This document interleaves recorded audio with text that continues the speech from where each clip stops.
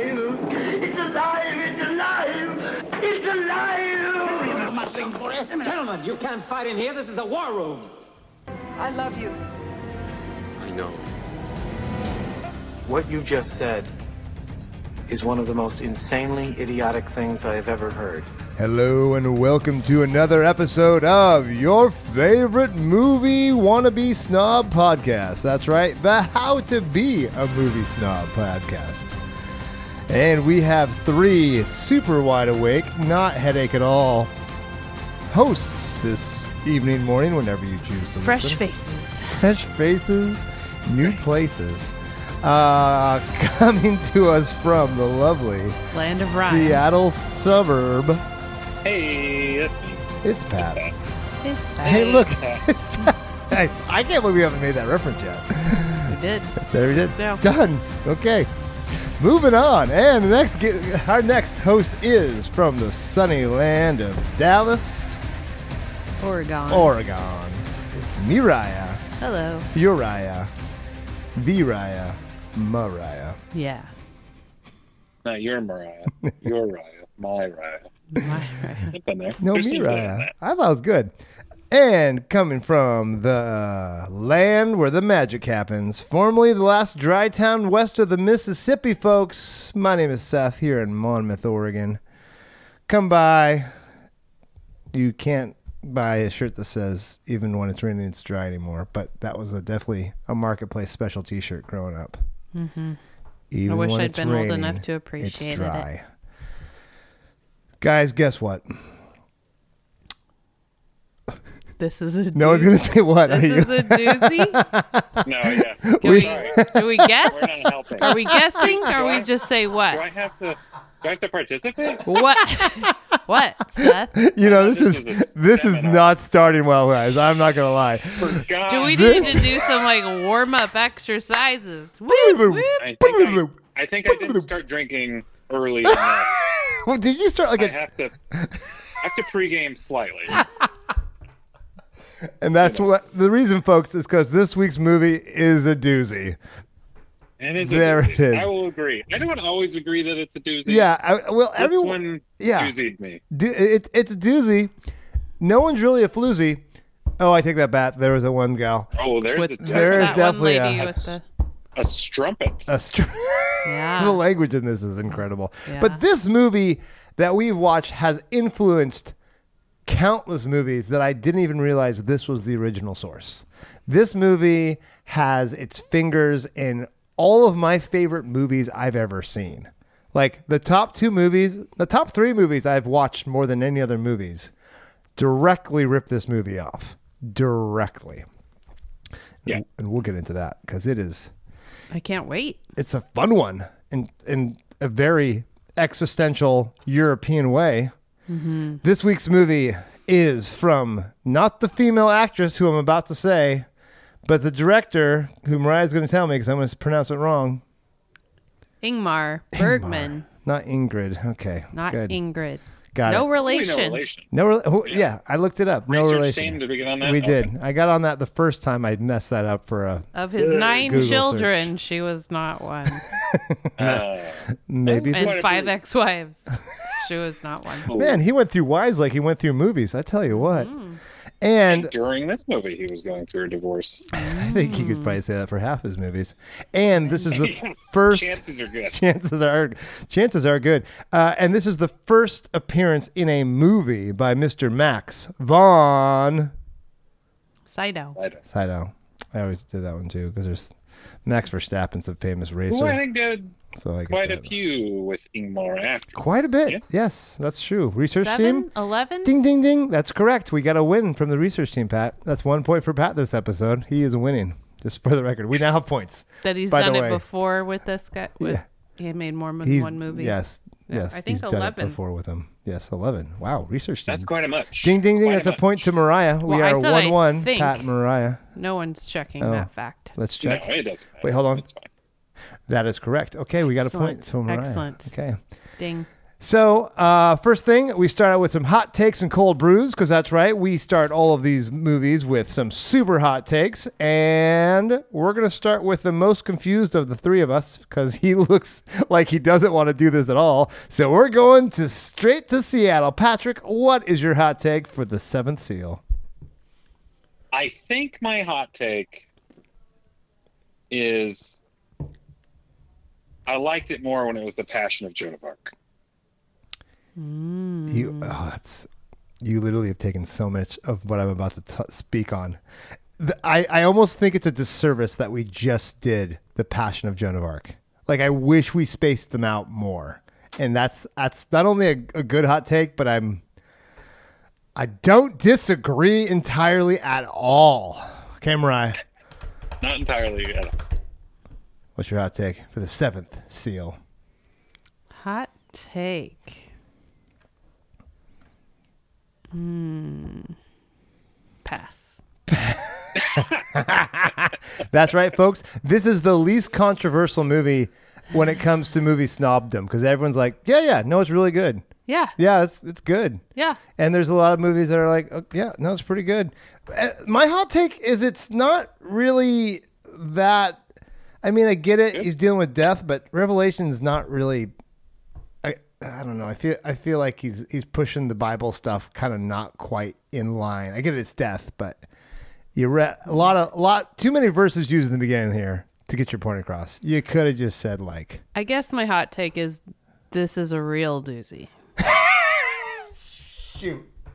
That's the hot take. My hot take was also that this may be one of the movies that got people interested in foreign films in the 50s, but really it's not as good as Passion of Joan of Arc, which is crazy because Passion of Joan of Arc was still amazing, and this one is actually way more fun.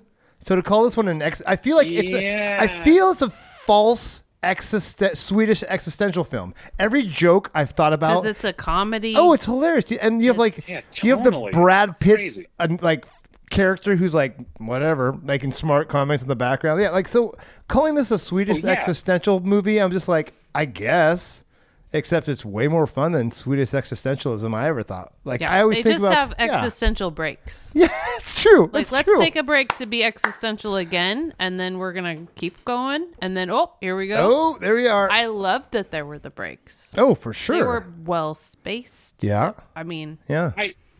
That's what it felt.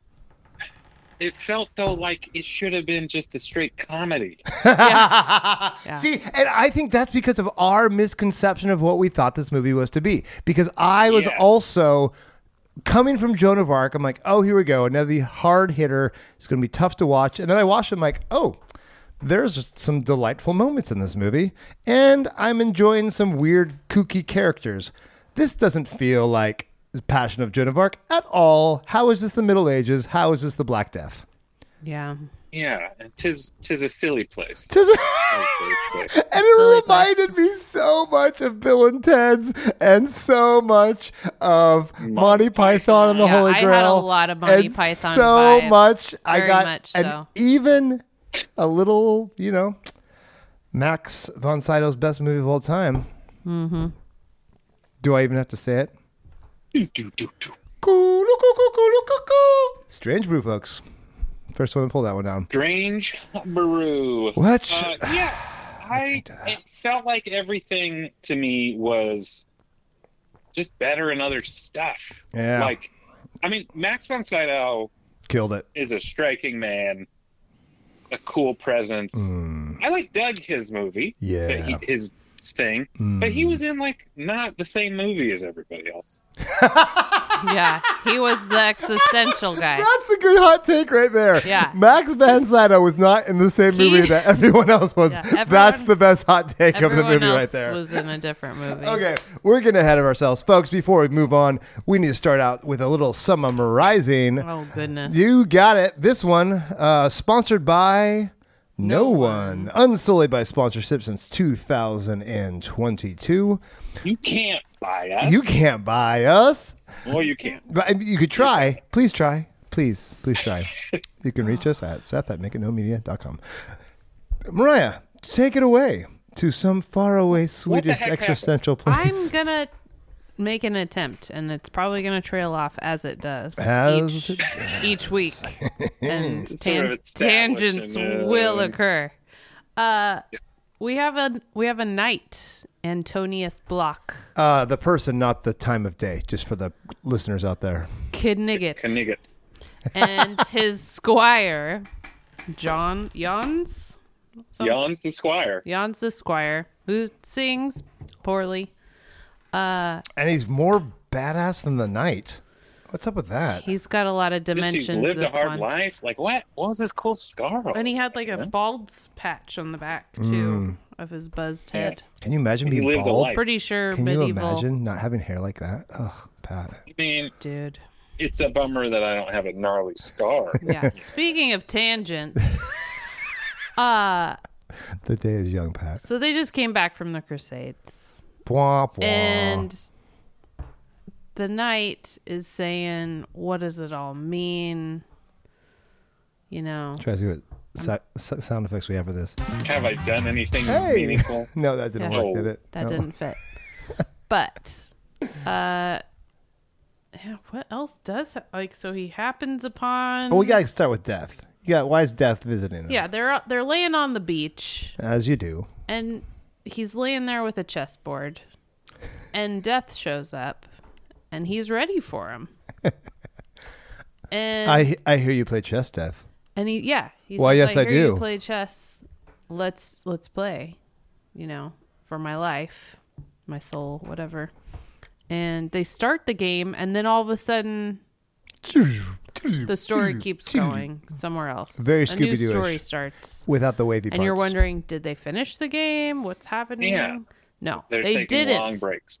There's a pause. We actually paused the movie. I watched this with my dad. We actually paused it and rewound it to figure out the verb he used, whether it was past tense or present tense, saying, I played the devil chess or I'm playing the devil chess. And he said, present tense, continuous. Okay. I'm playing chess with the devil. So Yeah. then I'm like, oh, okay, Well, we're in the middle of did the he say game. with the devil, or did he say death? Death. Well, now, I don't know. It's death. It's didn't death. think Did he I said say the the- devil? Did I say the Yeah, devil? you I did. did not mean the devil.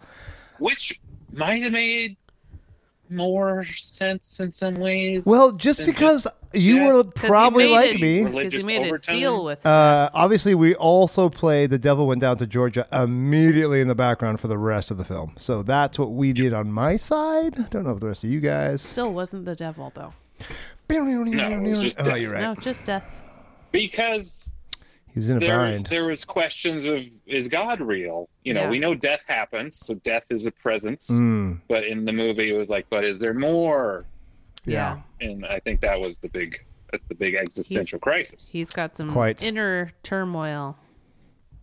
And But apparently he's heading home, which we don't know till very late. Yes. No. That's I had where no he's actually clue where to go heading. see his wife. it's the medieval times. Everything takes a while. And timeline-wise, it doesn't completely and totally fit into the events happening, like No. the plague There's and the anachronisms. Crusades, and Yeah. they're a couple Flagellants. 100 years apart. Yeah, whatever. And the flagellants. Technically. Well, the Crusades was there's like 8 of them. So come on.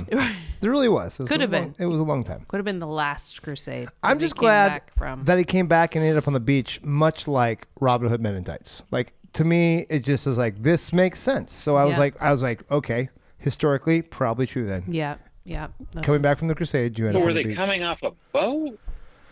It doesn't matter. Why were as they at long the as they're on the beach. As far They already as my... had horses. They had 2 horses. Yeah. And the horses were in the ocean. I thought, would horses go get into the ocean? If Like, you've what's there for them? They seen can't drink that water. Frozen 2, it would all make sense. Yeah. Their Well, it horses wasn't a magical come water. from And water. I think it was a Pretty sure. Scandinavian kind of country. Thor definitely told it to happen, for sure. So they're playing anyway. chess, and then they go on their merry way. Yeah. They They're happen heading upon to a a town. they happen upon a body. Oh, yeah. That was most likely died of the plague. 100% died of the plague. Yeah, his eyeballs are all out. Yeah. So, a question about Apparently this one. Did he not say to the knight because he then was infected by the plague? Or did he not say to the knight because the knight understood what he wasn't saying? Because Squire, you mean? Yeah. wasn't sure. I think he was just being funny. See, at that point, we didn't know the Squire was the comic relief of the movie. I had a feeling he was just being like, he said a lot with that gaping open, wide, dead face. He really was the Brad Pitt of the movie. Like, he's the Brad Pitt in Ocean's 11.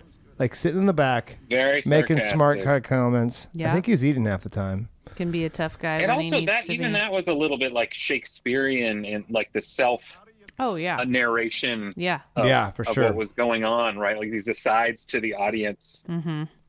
And it's so funny. And just the comments he makes in the background. Oh, he hilarious. said plenty, but we So- don't know where we're going. So I laughed out loud when he said that. 'Cause Yeah. I'm like, but then I was like, wait, is he saying this to hide the fact that he now has the plague? And so that basically they're all dying now because of that. or is his knight so fragile about death that he didn't want to bring it up? Like I couldn't tell why he said it. I didn't assume that he obviously had the plague now. Yeah. Okay. No, I didn't know either. Although, boy, that plague works you fast, apparently. The death scene of the plague later is hilarious. That's that where was it's like COVID-19. Yeah, exactly right. No idea how it actually works. Yeah. I went and saw some minstrels, and next thing you know, Oh my gosh. I'm a goner. Okay, I'm gonna take a dark turn here. Everything's jovial. Excellent. So in the time it is now, this podcast will not be released this week, but we just had September 11th on 3 days ago. 3 days ago. So I was going to say September 11th. the 11th. Thank you, Pat. So one of the videos popped up of like the home, like the videos that were on the ground, like all the people with their handy cams. And I was thinking of how the faces didn't match the situation.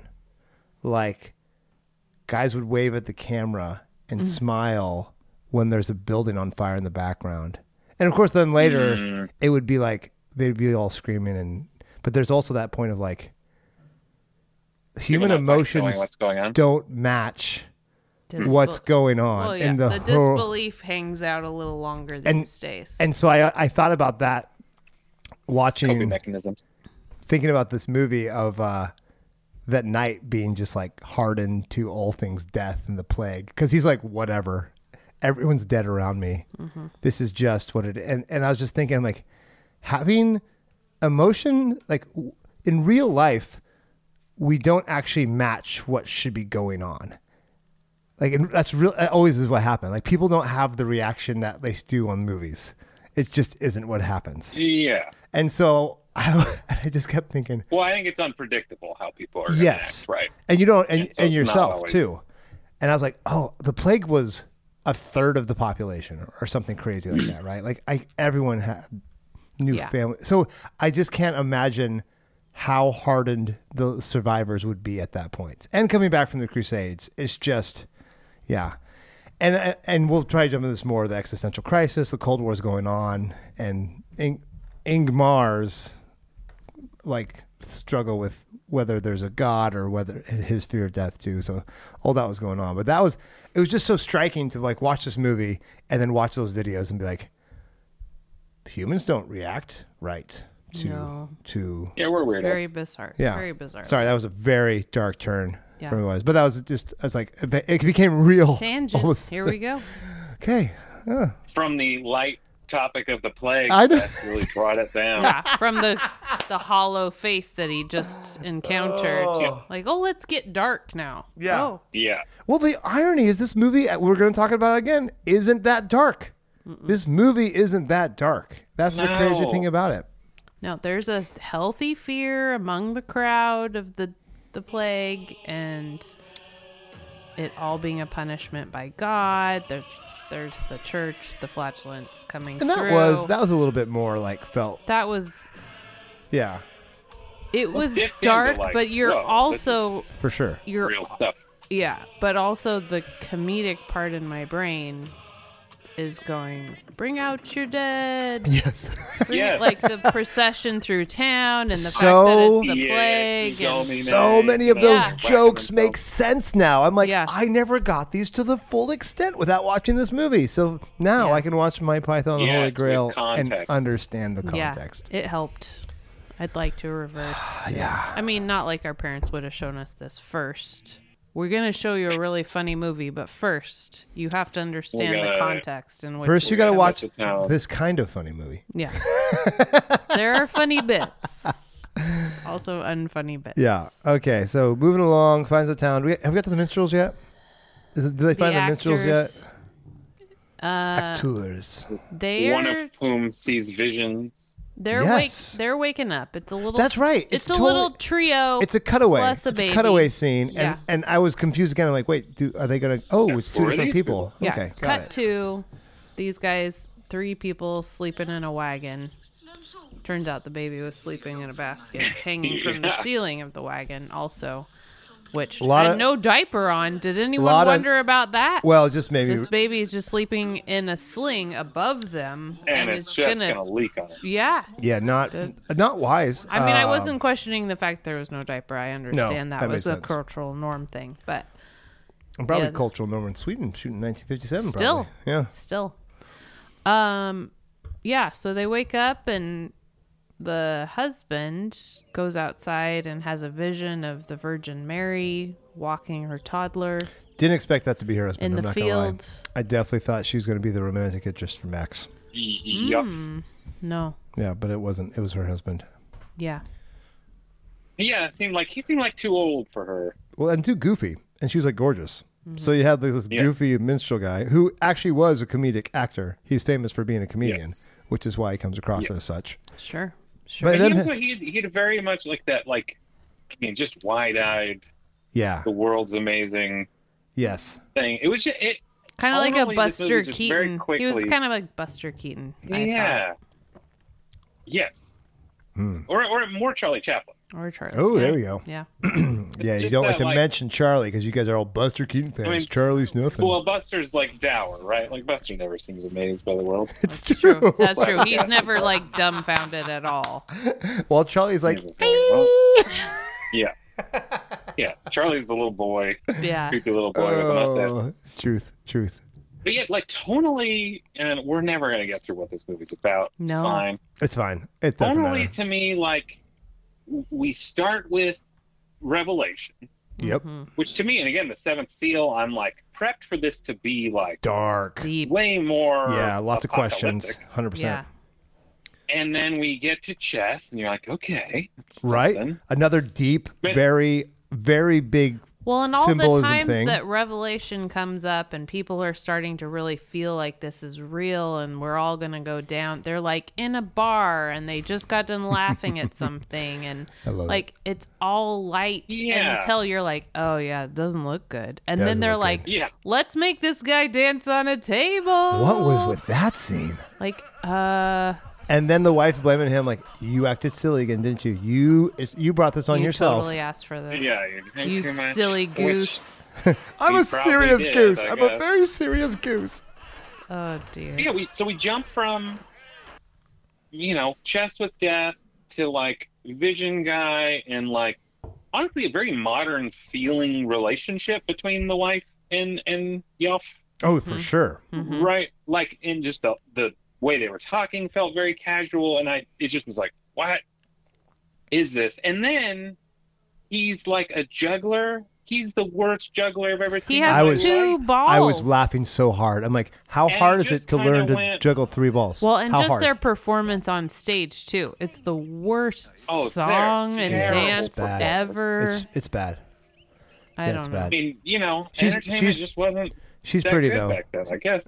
She was pretty. But that was true. I would say, though, that's probably true. Think of all these small villages. And I'm going to have weird... Well, I still think people have time on their hands. They should be able to be good at it if they're going to be up there. I'm going to go to the church world here.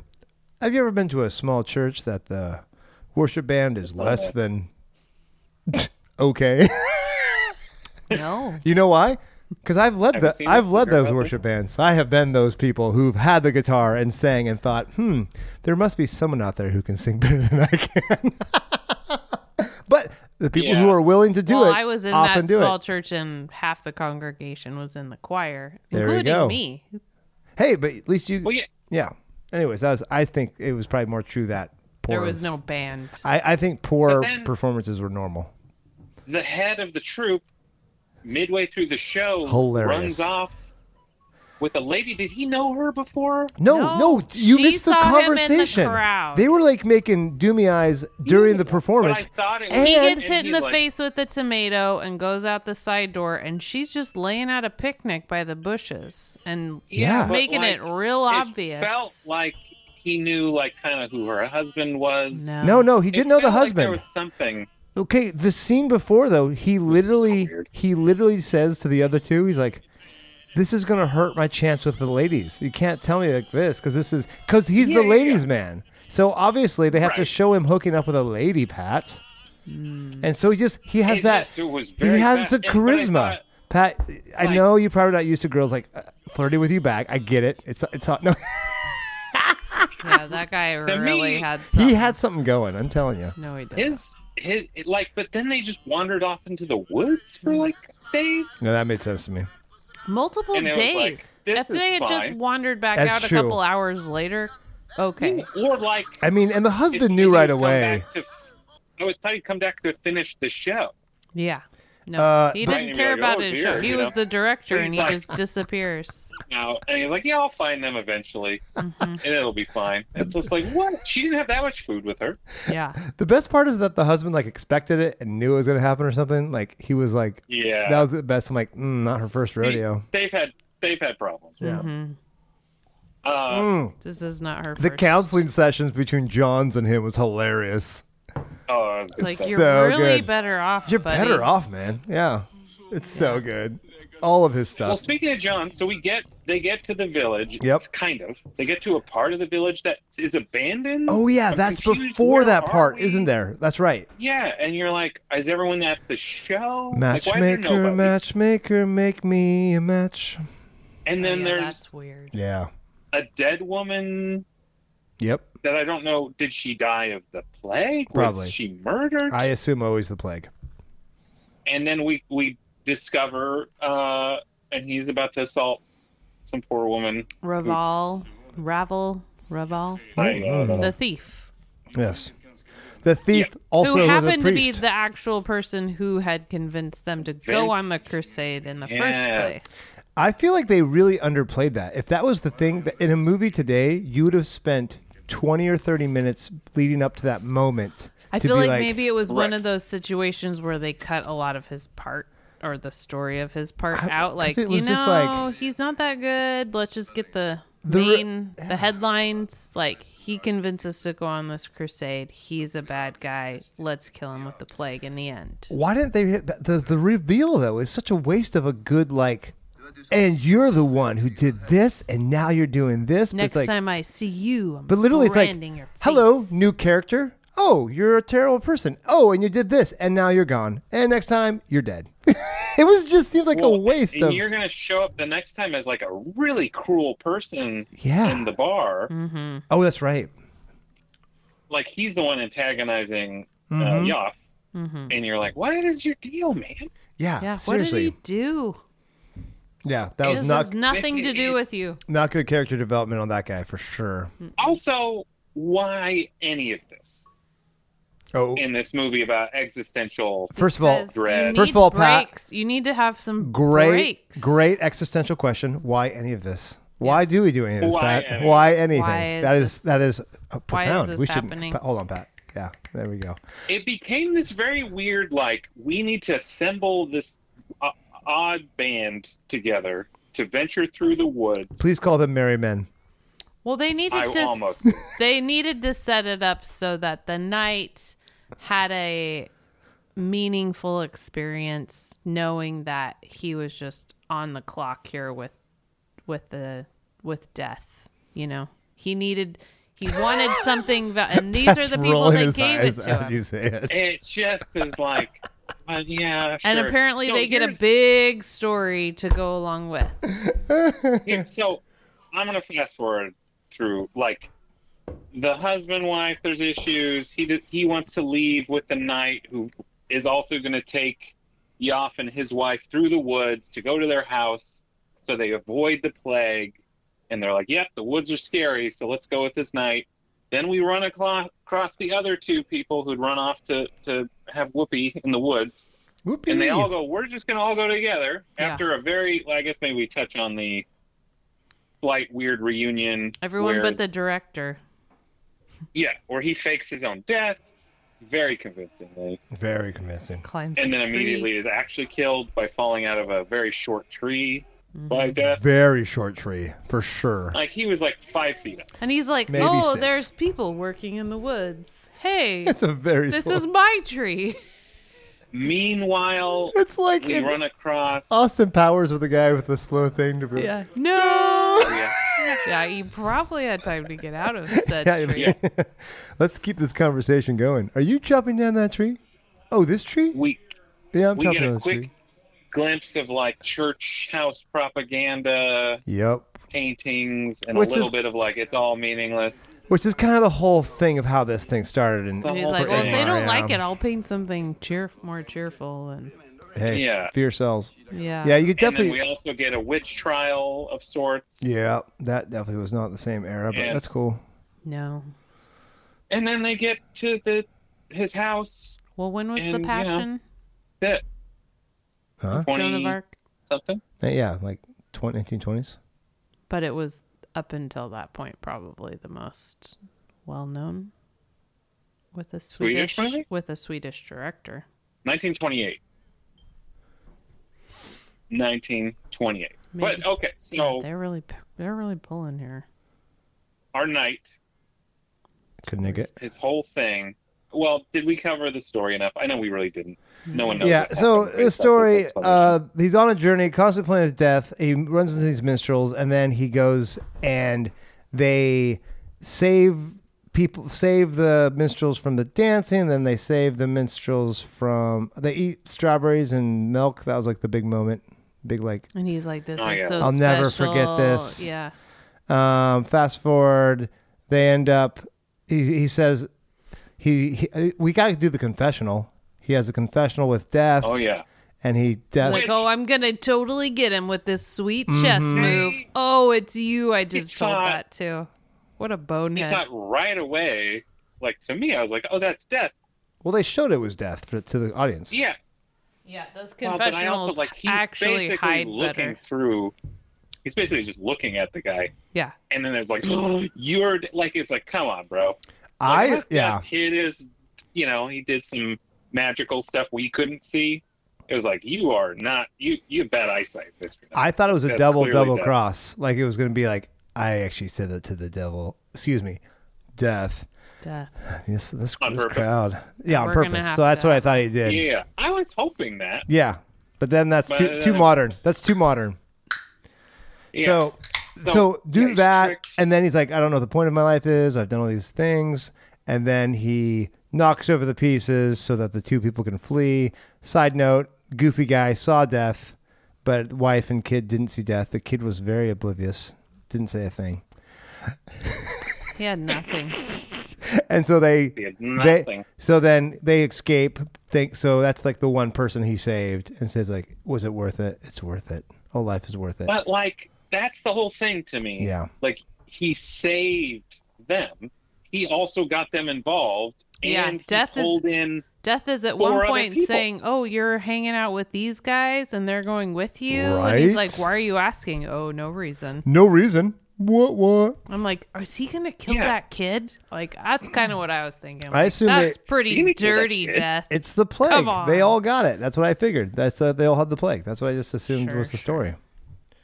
So Yeah. And but then it was like, but was it?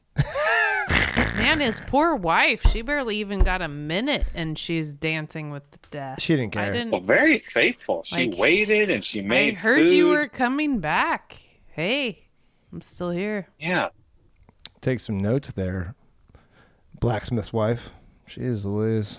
Lisa. Lisa. Yeah, we've had our problems. I like that the backstory he gives Death. Like, this is my wife, and yeah, we've had some issues, but we're working through it. Like it was good. Yeah, that was great. Yeah, this movie is funny. It was pretty funny. So many. Yeah, so it really was. But not like enough. Which is why I think I kept getting reminded of like Monty Python, because it felt like a parody of itself. Even when they're just venturing through the countryside, I was imagining coconuts and and it was like I thought it was funny because it felt so self-serious at times. Yeah. In a way that was funny in Monty Python, but then it'd be actually funny because the characters were kind of funny. Mm-hmm. But Max von Sydow was going through some stuff the whole time. Yeah, he's very serious. He's like that emo friend that you're just like, oh, come on, man. Yeah, and just so genuine about the bowl of milk, and the wild strawberries. I'll never forget this bowl. Play your acoustic guitar and get out of here. Everybody, the plague is happening. We're all drinking out of the same bowl. Yep. This makes sense. Smart. Ironically, his next movie is called Wild Strawberries. Yeah. Okay. That was some of us supposedly should maybe watch that. Yeah. Advertisement or something for that movie. That's great. That's next level right there. I don't know if that's true, but little egg, a little foreshadowing. Before they had Pepsi, this time they just had their next movie in there. Mm-hmm. That's right. The other bit that I thought this could have been something was the girl who everyone thought was, aligned with the devil, who then really was never denied that. Like she said she was. So that was this weird, she was just bonkers, I think. Yeah, she's just crazy. And then all he did was, he gave her drugs, like a root, so she wouldn't feel the pain. Understood her immediately. He has superpowers, like ability to read people, because he's he was like, if she's really communing with the devil, I would like to have a conversation with him, so I want to in. Which is a good and bit. Then he's like, oh, she's totally crazy. This is not going to get me to the devil. Hey, lady, I'm sorry. But I thought either he would be like, I'm a Knight of the Crusade, like this girl's, sick, free her, or like they're in town, or we get chance number 2 when she's about to get burned to death. Yeah. And it's like, nah. And John's... They were already like, she's not going to live much longer anyway. Yeah, which I thought was weird. She looked great. At the beginning, she looked terrible. Like, is she... Because she was laying there with her mouth open. She looked more out of it. And then, at the end, she had a lot of clarity. No. And don't forget the line where John's is like, should we fight the guards? Yeah. They literally that was like, but he was like, she's already dead. Yeah, like that's an option. Which didn't read to me because she looked like a perfectly healthy young adult. Yeah, she could have started an '80s band right there. Like I was thinking. Yeah. Get a headband on her and a guitar. Yeah. Heartache to heartache. Which similar, again, the next person we see die. I guess because we don't really see the head of the minstrel die, but we see Plaguey McPlegerson come in and writhe around. Great performance. Great performance. Excellent. I'm pretty sure that's exactly how plague suffering happens. They talked about boils and people ripping their flesh off and whatever, and he was just writhing. Well, he was he got it fast. So fast. He was super I fast. believe it's kind of like there's different variations of the coronavirus. There's different variations of the plague. Maybe he had a vaccination. Yeah, he had the They've been writing. Maybe he was vaccinated, you guys. It was They've been writing for but fast a long time. He didn't have rat plague. He had horse plague. Totally different. Yeah, horse plague. Monkey plague. Monkey plague. They were far away from town. And he caught up to them, plague-ridden, caught up to them in the middle of the woods somewhere and was like, I need water, and then died 2 seconds later. It was just like... I'm pretty sure they were like right by a creek or a river or something, too. It was like, really? Yeah. It just didn't make a lot of sense. And then again, Jans just knows people are about to die. He's like, no, it's too late for him. Oh, Jans. Well, and the mute sure enough, girls won... 2 more seconds. Oh, we haven't even brought up the mute girl yet. She's the one that wants to give him the water. Yeah. And he was going to, she's a good gal. rape and kill her in the beginning. Well, that was only, he said he could have. And since No, I that's didn't. John's. Oh, John's. But the right, plague right, guy. right. She was still wanting to give the plague guy water. No, she's and he a was sweetheart. real bad. No, that's true. No, John's is, great. Very good in the dating scene, I'd say. Really like, hey, I didn't kill you or rape you. You should do my dishes. Be my servant. He would be a really good mental I feel like abuse. Really, that was candidate. good. And then she's like, well, nothing. And she was weird times. She was gorgeous he had too. no life before that. He's a real gaslighter. Yeah, like didn't she have, in theory, some existence before that occurred that she could have been like, well, actually, my mom's right over there. Well, her mom was probably the one face down dead on the ground. No, that's what I assume. Well, the whole village is dead, I assume. Yeah. Well, I don't got family anymore, so I'll be your servant. Exactly right. So she thought about it for a second, She did. and then she's like, "Yeah, And so like, I guess you've made a convincing argument. Yeah, I'll be your servant. Yeah, sure, I can cook." Wah. Yeah, so that was a good times. But then John's I believe after that point was like that was the last serious point he had. Then it was just nothing but cracks and sarcastic and the rest of the movie. Mm-hmm. And then and then even catches up to them. Yeah, that catches up. Plays a little chess. It's interesting because the only person death actively killed was the tree cutting. Mm. Yeah, that's it. That we saw. So, and it was pretty funny interaction. Yeah. So I was kind of bummed. The conversation what are you is doing good. down there? I wish I would have Nothing. written down like all of the quotes from like that conversation and his conversation, Jan's conversation in the bar with Plog, and they were great. It was, yeah. Yeah, it was like a fun little odd couple situation going on there.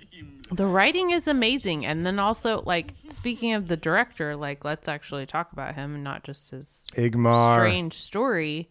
Is that how long he took to prep for all of the movies and he wrote most of them that he directed, and just spent forever and ever getting ready for this. So like this is all him. Yes, he wrote it. He wrote the short story, which is based on. He wrote the screenplay. Yeah, he directed it. And there's like 5 versions, I think, that got to this point. The last 2 minutes were improvised, by the way. That's kind of fun. Because of clouds. Oh, that's right. They were like clouds. quick. Let's dress do up this. the crew because the actors aren't here in all the actors' clothes, and we'll lead them up this mountain. Yeah, that makes so much more sense. I'm like, I can't imagine Max dancing like that on the hill. No. I literally saw that. Like, you definitely there's needed no way. somebody else. It also looked like they were just getting drug up the mountain. They didn't seem like a joyous group to me. No, it wasn't much of a dance, but Yoff was delighted to see everyone again, which I liked. So I read that too. Like the last 2 minutes was improvised, but like, was he not going to do anything, or was it just seeing them up the hill? Like, was that whole thing improvised? That's right. I don't understand. Like, to me, seeing him have a vision again made sense as like an arc. Yeah. But it's like, was that not going to happen? Yeah. I feel like I keep wanting to say the devil. Death was basically insinuating that, hey, I'm going to take this family or someone from this family, and it ends up being everyone else because he distracts them and they escape. Yeah. Yeah. Well, that's obviously like the one good thing he did in his life or whatever. But and he felt just like, and he felt like that was the thing he needed. But all he did, he didn't warn anyone. He knocked some stuff over. And Yoff was watching, so he got the idea, and they made eye contact and was like, go, But Yoff was like, we got to get out of here because we're distracted. And then he like helped a little more with the distraction. Mm-hmm. And Yoff, that's like not a great thing. Yoff was the only one who saw all he needed, death Pat. It's and all lived. he needed. He's the only Apparently, who saw he did death and nothing lived, in too. the Crusades. Yeah, he's got to. What do you mean he's got to entertain? Worth anything? Entertain the truth. No, I ain't murdered a lot of non-Christians for Mm-hmm. Actually, in the Crusades, they also murdered a lot of Christians too. It was a good time. Yeah. A lot of just people murdered for a lot of confusion. There's a lot of reasons. Yeah, that's some good times. The Vietnam. Yeah. The Do you think 1300s? like a version? I think that is interesting. Like maybe is that like our night? Yeah, that's right. That I heard for the very first time. That maybe our knight came back with the plague. Like when we meet him at the beginning, it is like, you're dying, and that's why death is here. And you're killing everyone you're with. He's like, let me spread this a little bit. Yeah, no, but you're going to keep stretching it out. But they don't, it's not like, you gotta obvious. really reach for that. But that's what I thought right away when they came across the dead body. I'm like, oh, so now you guys are literally just spreading death everywhere you go. That was my interpretation from the beginning. And then I started reading other people's stuff. He knows that's where he's going to become. I think I was really I think I was really dismissive of the plague, despite the fact that it was raging everywhere around them. Everyone was dying, but we didn't see it. I buy that they all died of it in the end. Like the dance was fine. Like sure, you all had the plague now. Yeah. But I think. But then also the family would have had the plague, and they don't. You would think so, but maybe they were immune. They were spared. It felt like there was a ignorance to the plague in the people we saw generally, right? Because they hadn't seen people with the plague, really. It seemed like, and so I think there wasn't. It's like, oh, that sounds real bad, right? I think there was this, cognitive dissonance the village we met had about the plague. Fancy. Cognitive dissonance. That's nice. Yeah. Spell it. Wrote that down earlier. So say it.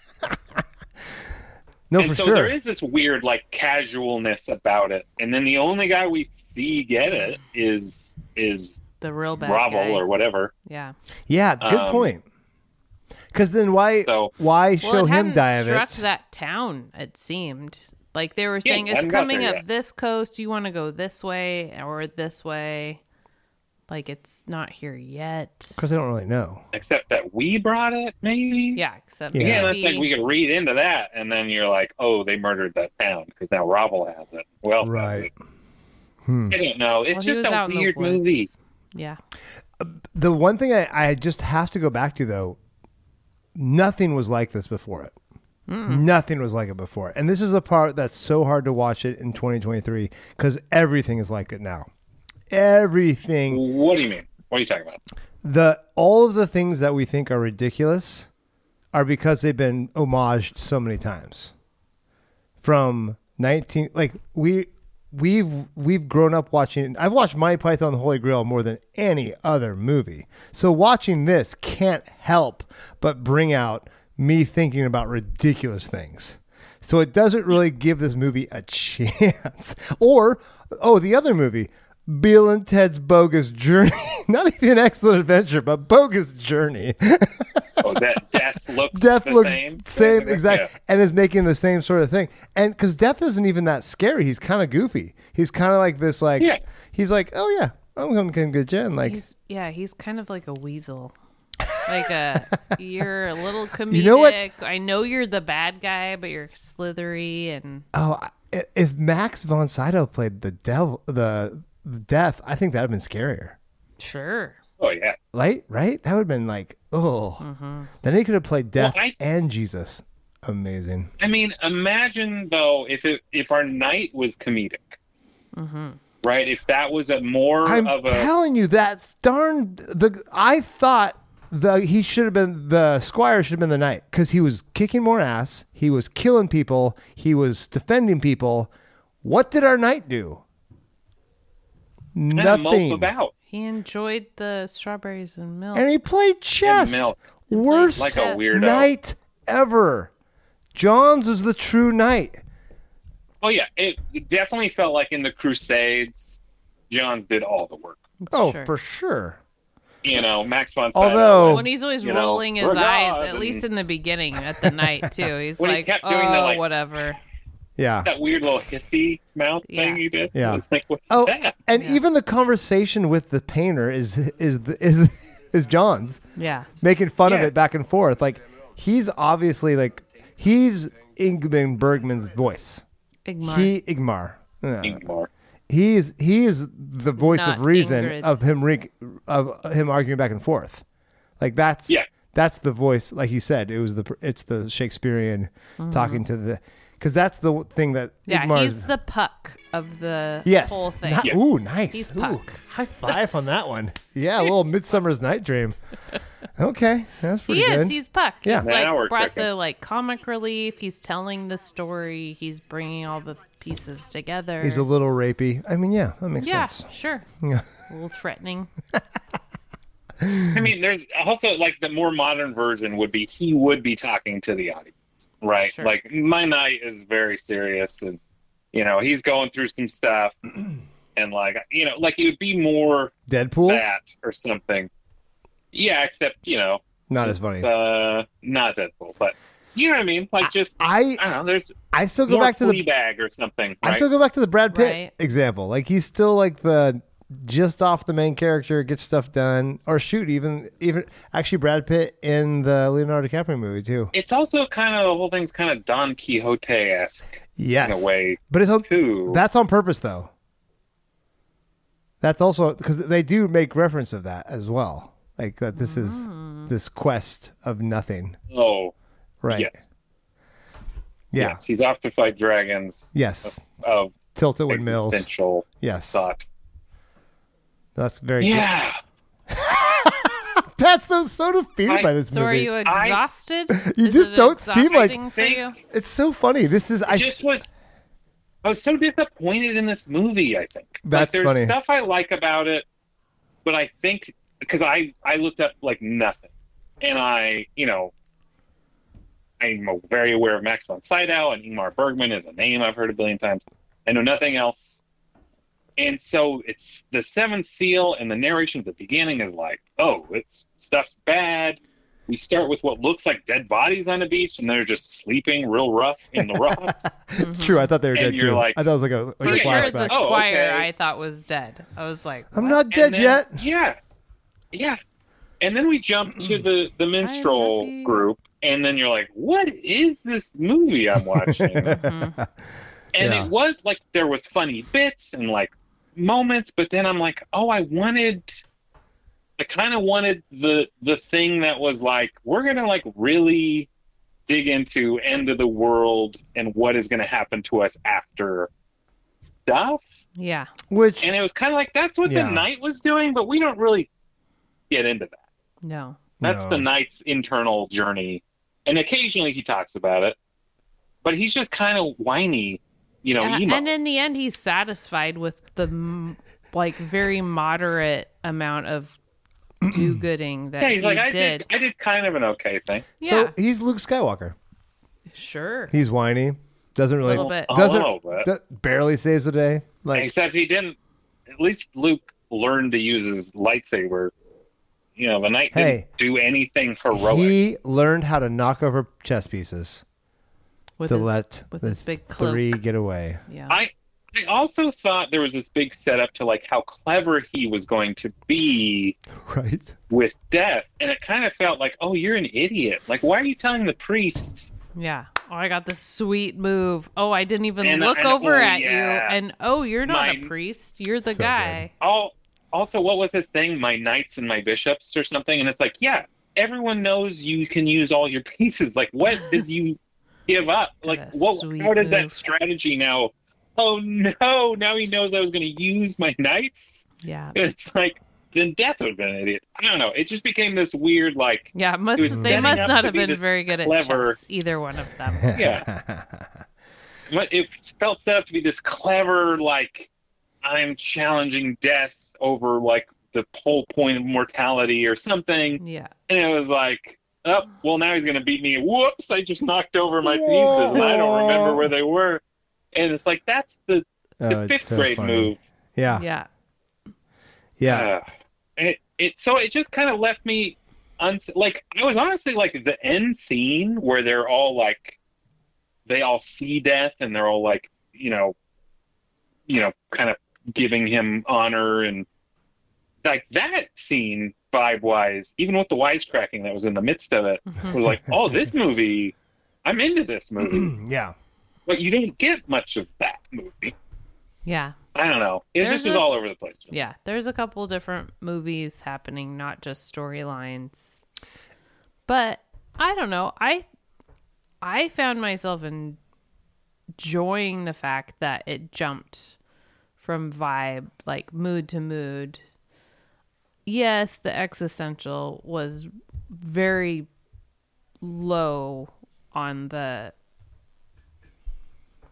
from what the movie started out as, and you're thinking, oh, this is very going to be dark, and it's all going to be about him trying to cheat death, and what does it all mean? And there's very little of there's not a lot of it. It's, I'd say 15% maybe is what that is actually about. The rest More is bark, kind of no bite.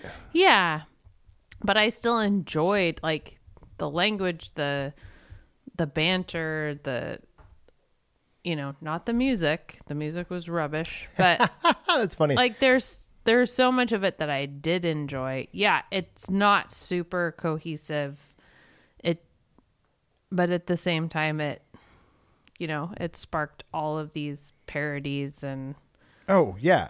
No, I mean, I appreciate it in the fact that we wouldn't have had so many things if it wasn't for this. And I found it was fairly easy to watch. I mean... Oh, yeah. I was never bored. Never bored. I was kind of pleased to find out that it wasn't as dark as it appeared. Yeah, and let's be honest. As good as you put Max von Sydow on the front of anything, you're good. You're like, this is terrifying. This is interesting. Oh yeah, with some black and white, with some harsh lighting. You're like, can't whoa, be good. Let's go back to the movie we're comparing to it, and maybe realize that's the problem. If it hadn't been the front picture, that's true. Would you have been as disappointed? Maybe not. Okay, so let's compare it back to Joan of Arc. Mm-hmm. Halfway through Joan of Arc, I'm like, okay, she's crying again. It got a little heavy on the I get it. This is it. So I have to say, as a movie that's somewhat modern, because it's 57, right? Yep.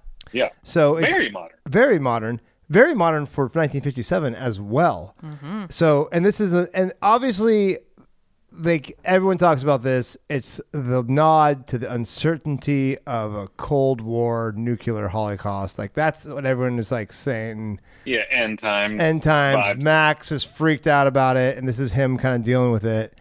Totally get it. So that's that character. I think that character of Max's is every hippie and pre-hippie. Sure. Whining about what's it all mean? What's the point of it all? We're all going to die anyways. That's a very real person in the 50s, 60s, 70s. But let's throw a lot of humanity into this. Let's, throw some real situations that are not about that. And let's kind of make fun of it a little or make light of it. My wife ran off. I have no idea where my wife is. Did you think there was something to who ended up dying that we should read into? You could argue the husband and wife, the juggler and his Yoff, and I forget the wife's name, Mia. and the baby.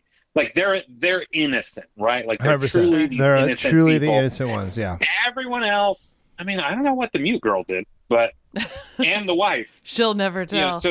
But you could argue the blacksmith and his wife have stuff, and the knight and the squire have done stuff. They've seen things. They've done stuff. Yeah. It's curious. I mean, it's but it's not really that. It wasn't it felt like if it was that. No, it felt like if it was that, it was the knight. Sheep go to heaven, goats go to hell. So I was thinking. You're welcome. I was thinking about that also, because the innocent versus not innocent. But I remember, what was your reaction when the mute girl said it is finished? I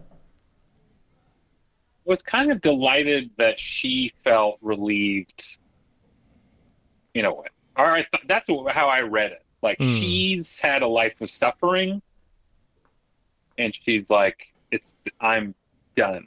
Yeah. Like, This is take me away. fine. Let's do this. Good. I was just like, And, really? like, You're seems- ending with the same thing Jesus said? Okay, That's pushing kind of this. a I got a little- little. yeah. I literally rolled my eyes. I'm so Sure. cynical. Well, I'm Sure. so bad. Sure. But no, I I think mean, that's this is all you had a biblical, much too. better. She you had was a much better resigned reaction. and said, yeah, it was more like this. Which is the Jesus of it all, too, right? Like, Sure.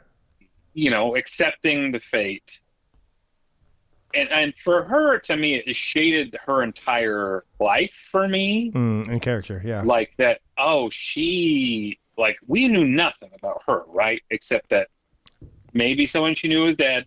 And she's But I'm gonna also, try she to was assault her. willing to like go be a cook for this jerk who's threatened to rape her. Can we talk about how pretty she was? Jeez No, Louise. she was so not a pretty. bad A lot looking of, lady. Swedish. Both of the ladies were Swedish very blondes. good looking. Yeah. Not the Lisa. Sorry, No, Lisa was not. Sorry. you're Rest in kind peace. of. Yeah, she's She's a good character, though. A great character. Especially to that. she's a great catch for Bog or whatever his name was. Yeah. Shoot. You're playing What was into his the name? movie. Plog. Bog. Weren't you What a going to good name your first son Plog, Pat? Too many people had it. Yeah. Plog My husband Pat. said he wanted the one syllable name. Most I could have done plog. popular name. And the cast names are Oh, incredible. pretty wonderful. They're amazing. We got a Gunner, we got an Anders, a Bertel, Banked. an Inga, a Maud, a BB. BB. Mm-hmm. It's good stuff. Inga. That's a Mini little Gunners, too. actually. Yeah. And then Max von Sydow. Like, that's a top 10 name. Max Ulf Johansson. Yes. That is Jack Slater. Uncredited. But yeah, Bummer. Sorry, Ulf. but I think, like, I would have liked more. Again, I guess I'm asking for it to be one of two different movies than it was. You want One it where to it's be just what it was more, promised as. more comedic or way More more existential. like, let's dig into revelations and get more biblical and, Really feel Sure. the. or, Yeah. but yeah, just be more serious. Because also, I expected this to be way more snobby than I would argue it is. Yes. It's snobby to me because they chose to film it in black and white in 1957. Right. But also like, this, yes, like On- the cinematography. Thank you. they're We haven't only even out talked there- about this yet. They're The only cinematography. out anywhere at the beginning and at the end. It's so good. Everywhere else is on whatever. Can green we talk screen. about the framing of the cinematography for just a half a second? Sure. Of One half. every- We're Dang it. finished. Moving on. You have to ask for more time. Okay, next time. The way they frame the faces on so many scenes where it was 1, 2, back, forward. It was just every time. Like, I Yeah. loved it so much. I'm like, I want to make films that have these moments where they turn and look and you see a perfect in the background, perfect to the side. Even the final scenes where they just had, they're all, I loved them so much. So there's so many, not quite as like square as Ozu, but dang, it was cool. I really had those moments. I'm like, this is so It was very rad. well framed. Very, very. Yeah. So that, But there was weirdness. I don't know if it was how lighting worked at the beginning shots where it's like they're in the foreground and it's like the ocean or clouds in the background. It felt like green screen somehow. Like It was. Well- it was only so- the beginning. The only on the beach where because they they were filmed actually on location and they had to deal with all the freaking light that it's just hard to Yeah. film around. Like, he's obviously filming on so location. that was going on. Yeah, where like they were that's.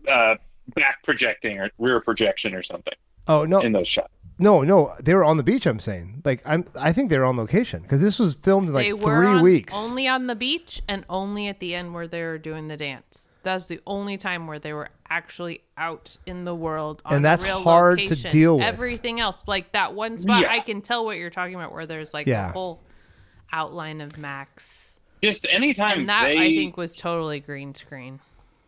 even when there was a weird shot. He's walking up and all the rocks are in kind of the foreground. And I was like, is he like composited terribly into this? Until he got closer to the foreground and it was like Right. the rocks moved. I was like, Yeah. oh, okay. Yeah, I guess he was somewhere. I was confused there too because I was like, is he just that bad at walking or like It was odd. what's But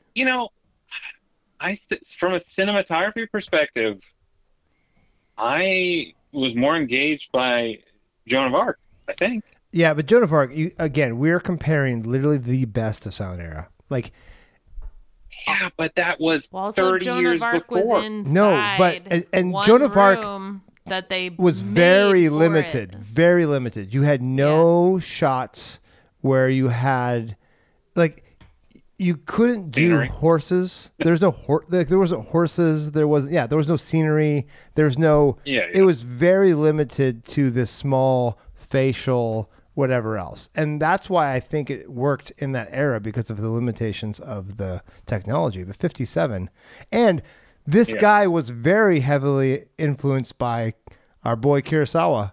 Like he wanted to be like Kurosawa-esque in a lot of the things he did. So obviously he's going to have those scenes where you see all of the flagellating people and the big fire in the back and so you still going to have those influences. So you And couldn't I think do in Joan of that Arc. they did a great job. Oh, I thought they did a great job, and I thought It was when they had like a forest in the background, or you're up in the meadow or on the hillside. Like it just didn't. Because work. remember when they did that in the silent era? It's called Nosferatu. That's what it looked like back then. So let's just remember that. Because show me a movie in that era. Because the closest we got is Buster Keaton.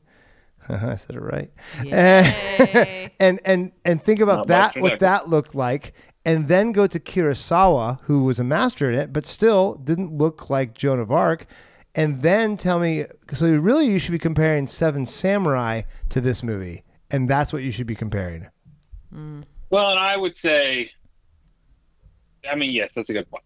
Seven Samurai's framing and composition beats this one to me. But it's good. I think the other thing, this is 4x3. Yep. Right? OG. Seven Samurai was not 4x3, was it? Oh, now you gotta look this up. I think it was. I don't know how it could. I think it felt like everything was kind of like compressed to me in this movie, where Seven Samurai felt a little bit more vast, and maybe I'm totally just misremembering. But well, I think also it was really good. Yeah, I do think it's also this because they had so many headshots where it was literally like boom, boom, boom, boom, boom. As Kurosawa, That's where I loved. There was some lighting stuff I loved where people were coming in and out of darkness, especially that last scene when the girl stands up, and then we kind of see all of our characters come in to their spots. It was like, that's cool. Yeah, and even there's great stuff for sure. The confession scene was stupid, but it looked gorgeous. Yeah, it was pretty. Yeah. And there's a lot more interesting, like canted angles and kind of interesting framing on stuff that could have been less interesting. But it also felt like a small movie in a way, even though they're out on set sometimes. They had a super low budget, constrained. Yeah, it didn't really. 150,000, I think, was the budget. Yeah, and a short timeline. This was after he had a successful movie. Oh, and by the way, he's still doing stage productions while he's filming this movie. Like all the people who are on this movie with him are also performing live on Sweden's Broadway at the same time. Like, so when Max von Sydow talks about it, he's like, oh yeah, we were just like literally a family because we do everything together. We would do this. And he's like, I don't know how he did it, but we'd shoot these movies and then we'd go and then we'd premiere this show and then we premiere another show and then we shoot this next movie. Yeah. It's just crazy. 50 movies. I was looking at his filmography. 1 year, there was like 4 or 5 movies in 1 year. Yeah. That's crazy. That's just... Well, in just the span of Max von Sydow's like acting was like 70 years that he was active. Yeah, and it's crazy because he said no to so many good parts before he took on the Jesus part. That's crazy. That's the crazy part to me because especially later when he took on things like A Strange Brew and Flash Gordon. I'll do. He's like, well, I'm sold out now, but man, I wonder why I like A Strange Brew. Man, I still think it kicks above his weight class. To me, that's one of those things. Like he plays it so straight in Strange Brew that it makes the rest of the movie great. Amazing. In this one, I feel like he's kind of doing the same thing, but like it's not as broad outside of him. It was his first freaking movie. Give him a break, buddy. No, he's great. I think the movie that he was in doesn't quite capitalize on what he was doing in a way that I think it could have. Mm-hmm. It's just so hard. I think I had expectations. I wanted highbrow, snobby, Swedish cinema. Yes. And what I got was like not too far removed from Strange Brew and Monty Python and the Holy Grail. Right. So and part of the reason he turned down certain roles too was because Bergman was like in his ear and said like, no, you shouldn't do this. And like even one of the ones I think it was The Greatest Story Ever Told. Uh-huh. He told him, I don't think you should do this. And he did it anyway. Oh, that's funny. So it was like, I don't think it was the best. I got a hot take for you guys. Choices. Got a hot take for you now after hearing all your hogwash or nonsense. Rubbish. Snobby movies can be fun to watch. And I feel like people think that snobby movies have to be painful.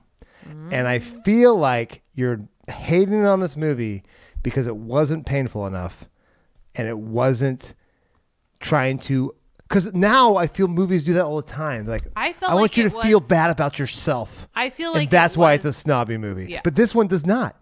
It's playful. It asks hard questions. Agreed. And it has a goofy thing. Agreed. I just feel like it was misrepresented in the world presentation of the movie. I think agreed. Anywhere you look and you see that picture of Max in the black and white and you're like, this is dark, this is deep, and even the description of the movie, Swedish existentialism, everyone says that of the movie, you're like, this is not what I was expecting. I think that's the thing, is it just misrepresents itself. I agree. I totally agree. It sets you up to think, oh, this is one thing, and it isn't. Yes, it is snobby, very snobby. Well, I still felt like it delivered, but I just felt like it didn't represent itself correctly. We're talking about the Crusades, medieval culture, and the Black Death. And you're like, I'm like, also not historically accurate. Really not historically. A little serious. It's not accurate at all. This might as well be Robin Hood, Prince of Thieves. You know what I mean? Sure. Yeah. And I liked it. I wanted it to be. Did you? More, and I didn't want it to be painful. You wanted it to be one way or the other. Yeah. Yeah. I wanted it to be deeper. It felt honestly pretty shallow to me. You wanted more because layers? The comedy kind of lightened it. More like a Shrek. Comedy kind of brought it up to be like a very approachable movie. I'm not a cake. Yeah. We're listening. More layers. Yes, ogres have layers. Onions have layers. I get it. But you know what I mean? Like, it just felt like it could have been something that I was like, wow, like what a movie to watch. Sure. And it didn't have to be painful. It just was like, oh, but it kind of just felt like a movie to me. And so that's where I'm confused about why, even for the time, because we've seen better cinematography, better performances before and after it, in Sweden, like in black and white, in silent. And so this one to me, it's like, well, I just don't see why this stood out to people so much as like this like snobby, you gotta see, you don't know Swedish cinema until you watch Ingmar Bergman and Max von Sydow and The Seventh Seal. And it's like, okay. I feel like maybe I think maybe at the time to people, it delivered a lot of things. Like, oh, it had everything. It had a little bit of this. It had a little bit of that. And maybe that's the thing I'm missing is for a movie of like this caliber to play so much with tone, maybe that is more revolutionary than I can give it credit for because I don't know. Right. Yeah. Right. I wasn't aware of what culture was doing it. Yeah. I'm willing to give it that assumption that it delivered to people in ways that they hadn't had, like so many different ways that it appealed to them, maybe.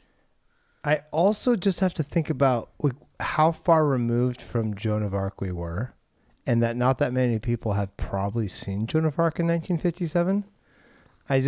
Yeah. I mean, honestly, like that, we were talking the end of World War II, not too far removed. You Pretty still, far. well, pretty far, but far enough that you still remember. Yeah. Like everyone's still alive and in their 50s. Yeah. And you don't really have, and everything else at that time from the American cinema is musicals, happiness, very light, American and Dream. And you have very few like existential crisis movies going on in 1957. Let's still be fluffy, but let's also Black Death. Yeah, and it's very not light and fluffy if you think about it, not in terms of 1920. What year was it? 27? That was Joan of Arc? Mm-hmm. Hey. Yeah, so after the World War I, before World War II. Yeah. Like I think we have to realize this changed international cinema to make it accessible to the United States. Mm-hmm. Again, like this literally was the movie. This is the Yojimbo. This is Kurosawa's Yojimbo. I could definitely see how appealing it would have been in the States. Yeah. For a foreign film, this is. Yeah. Hey, that was kind of good. Yeah.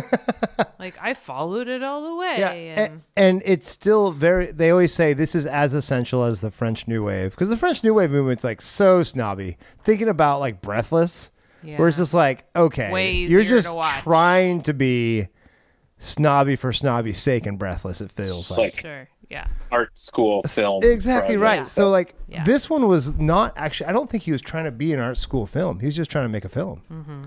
And trying to make it fun. I wrote a story and I want to make a movie out of it. Yeah. Like I had expectations about that too. Like this is. I mean, if there was a bad comparison disclaimer at the bottom, not French New Wave. It's not as snobby as you think it's going to be.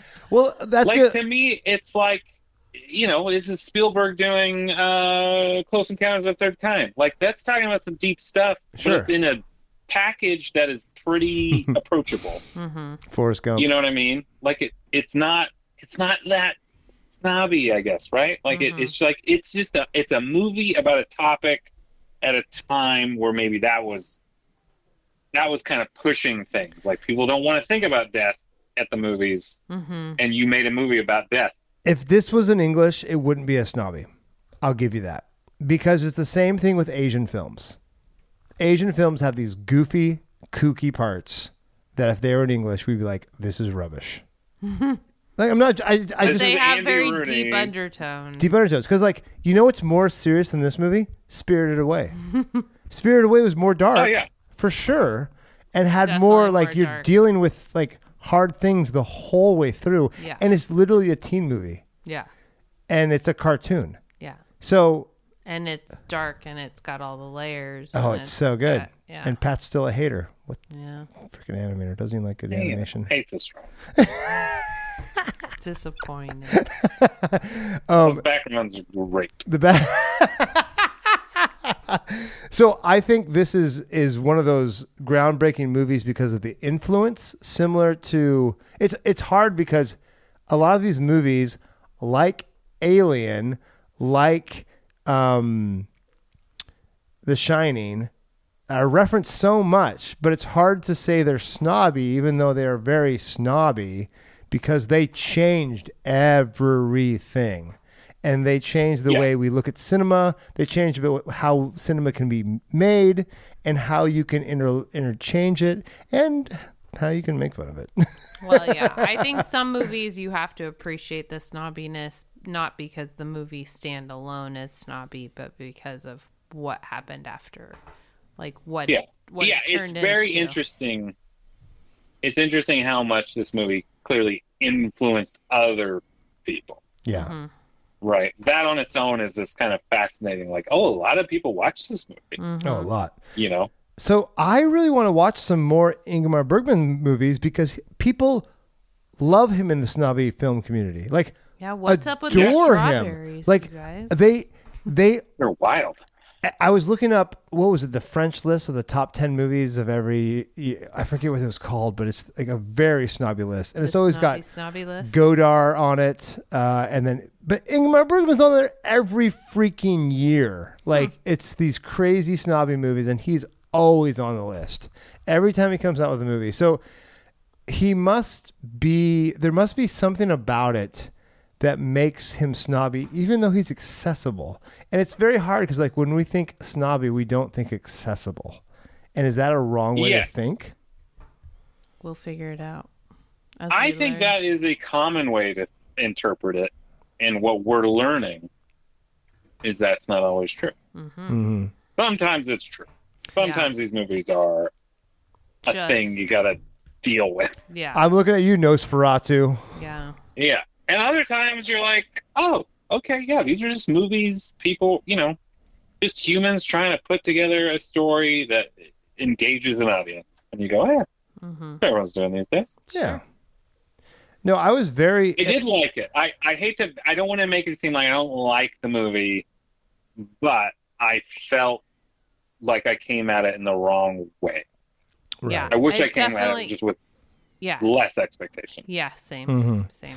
I think that because every time I looked at it, like why this movie is so influential, it's actually really watchable. Like that was on every single list, is how watchable this is and how fun it is, and how it's not your classic snobby movie. Sure. Like all the lists talked about, like, oh, this is actually funny and hilarious. But it's still snobby. Sure. And so that was but. Because it still is Ingmar Bergman's way of dealing with his overbearing clergy father and his question of death, which are very big issues that everybody deals with. But it still is a fun, goofy movie as well, which we don't usually like to put those two things together. Yeah. So. Yeah. Yeah. All right, guys. I think that's it. But so did it. Is this on your snobby level? Where would you put this movie at? Where would this be? If you're American? Well, we have to be because we don't have many choices. I think still pretty high on the get you to watch it level. Like, to me, people are not seeking out Seventh Seal Ingmar Bergman movies. Right. Right. Like, I'd still say it's so in that way there's higher. There's a barrier to entry of like even thinking of watching this movie that I don't think you should have. So I think it's still kind of snobby, but watching it, but it's not because the movie's snobby. It's just like the barrier to entry is high. It looks like a 9, but it's really a 6.5. Yeah, I would say, or a 7.5. I'd put it like above. What was the Western we watched with Clint Eastwood? Good, the Bad, and the Ugly. Good, the Bad, and the Ugly. I'd put it above Good, Bad, the Ugly. I'd put it above The Searchers too, more snobby than The Searchers, just because John Wayne is so big. So I'd put it above John Wayne. I'd put it above all those ones. And those are in color. Yeah. I would put it below like Hard Boiled. Which is well, I don't know though. The problem is Hard Boiled is so new, but it did change a whole genre of things too. So I'd put it closer to that Hard Boiled, above what was the sultry one we watched with David Fincher? Blue Velvet. Blue Velvet, yeah, above Blue Velvet. David Lynch. Lyncher, whatever. Lynch whatever. He directed Aliens 3. We need the other. We have the counter, for getting bonus points, and then we have the counter. Of I know I'm negative, the wrong name. and you guys are above. So I haven't said Buster Douglas yet, so we're doing good. Yeah. I would say it's below all the silent films, of course. Like, even Charlie Chaplin, I'd put above this. Lynn. Yeah, it's up there. It's a, but it's hard because like it's so influential. It's so influential because even Citizen Kane, which is arguably the best movie of all time, isn't that snobby. It wouldn't be on my top snobby list. Yeah. Because really, the snobby movies are like, nobody liked this, but I like this, so it's good. You don't understand. You don't understand it. Oh, yeah. I think I think the other thing that you kind of brought up at the beginning of this movie is like, what is snob? Yeah. And why is it snobby? Mm-hmm. And I don't know that I know the answer to that. I think it's snobby depending on how you talk about it, and if you make it like, oh, you haven't seen this. Well, and this gets pretty high marks on that. Yeah. But it gets into like, you haven't seen it because it's a freaking slog, you know, and it feels horrible to watch, right? Like, right. But that's not this. It's just you haven't seen it because it's Swedish and in black and white and from 1957, not because it's like hard to watch, inaccessible. Yeah, for sure. So I think it still goes pretty high on the snobby just for that, because it isn't watched that much. Yeah. Even though it's not that hard to watch. So there you go. I agree. Yeah.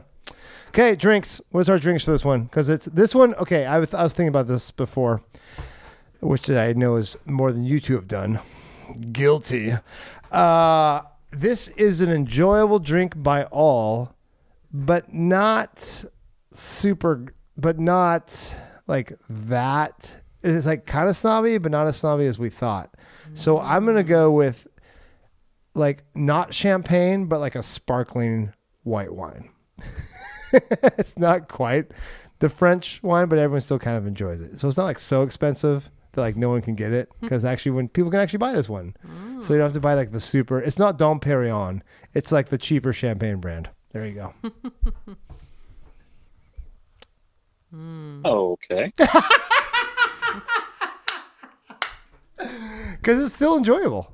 It's like to everyone. It doesn't have to be like an IPA. It doesn't have to be like a lager. Like a solid German beer. There we go. Like I'd say Swedish, but who knows what they drink? Yeah. So I just looked that up.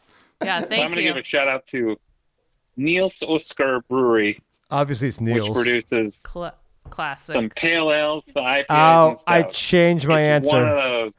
I changed my answer. Go ahead, Mariah. I'll tell you my answer in a second. Winner. I don't know.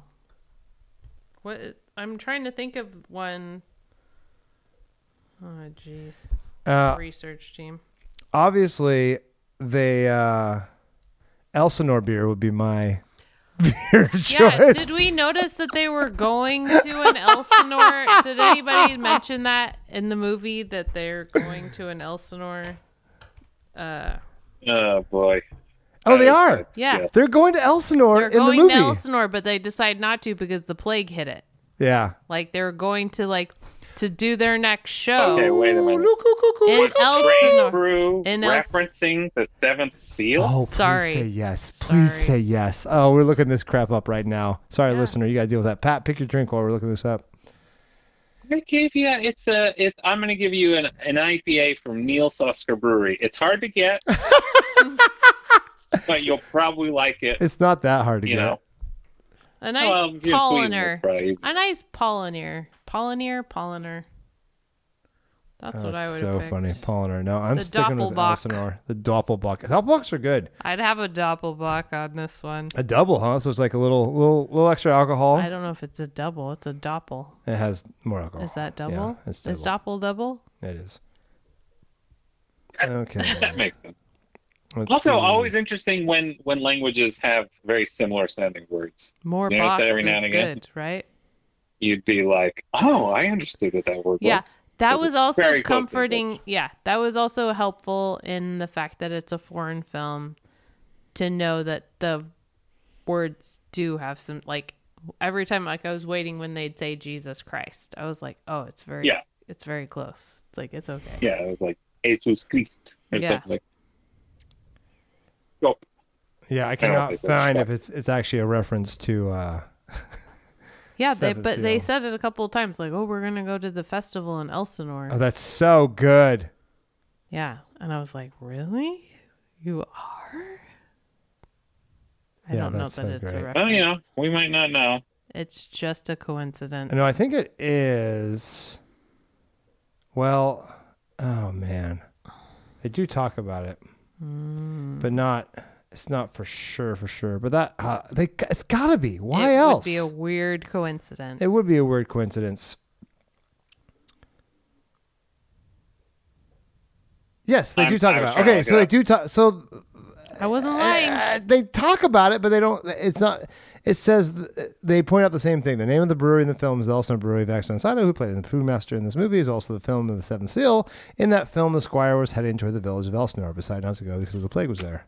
So yes, they do. And there was reference beer. it. And there was out of. There was very beer. leaky kegs. There was beer. Elsinore's my choice. I change everything. I wanted Elsinore. And the best part is the only reason Max von Sydow did that movie is because his son was a fan of Bob and Doug McKenzie.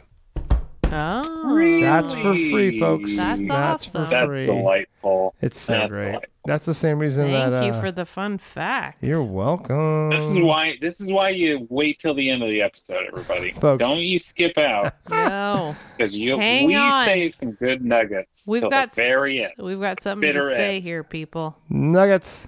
Just say nuggets again. The bitter and hoppy end. The happy end. That's right. All right, folks. This should be on your to watch list if you want to be a true movie snob. Because despite Patrick's curmudgeons, this is a good one. That's why you bring me. I know. That's Yeah. true. I know. We need a naysayer. I enjoyed it. Yeah. Can't be all positive. Can't be all sunshine and rainbows like me. like Mariah. Yeah. Mariah Sunshine That's what and makes me a snob within the snobbery. That's right. There you Right? go. I don't like stuff. Yeah. No, that's right. You can't like stuff Bring to be a it true down snob. a notch.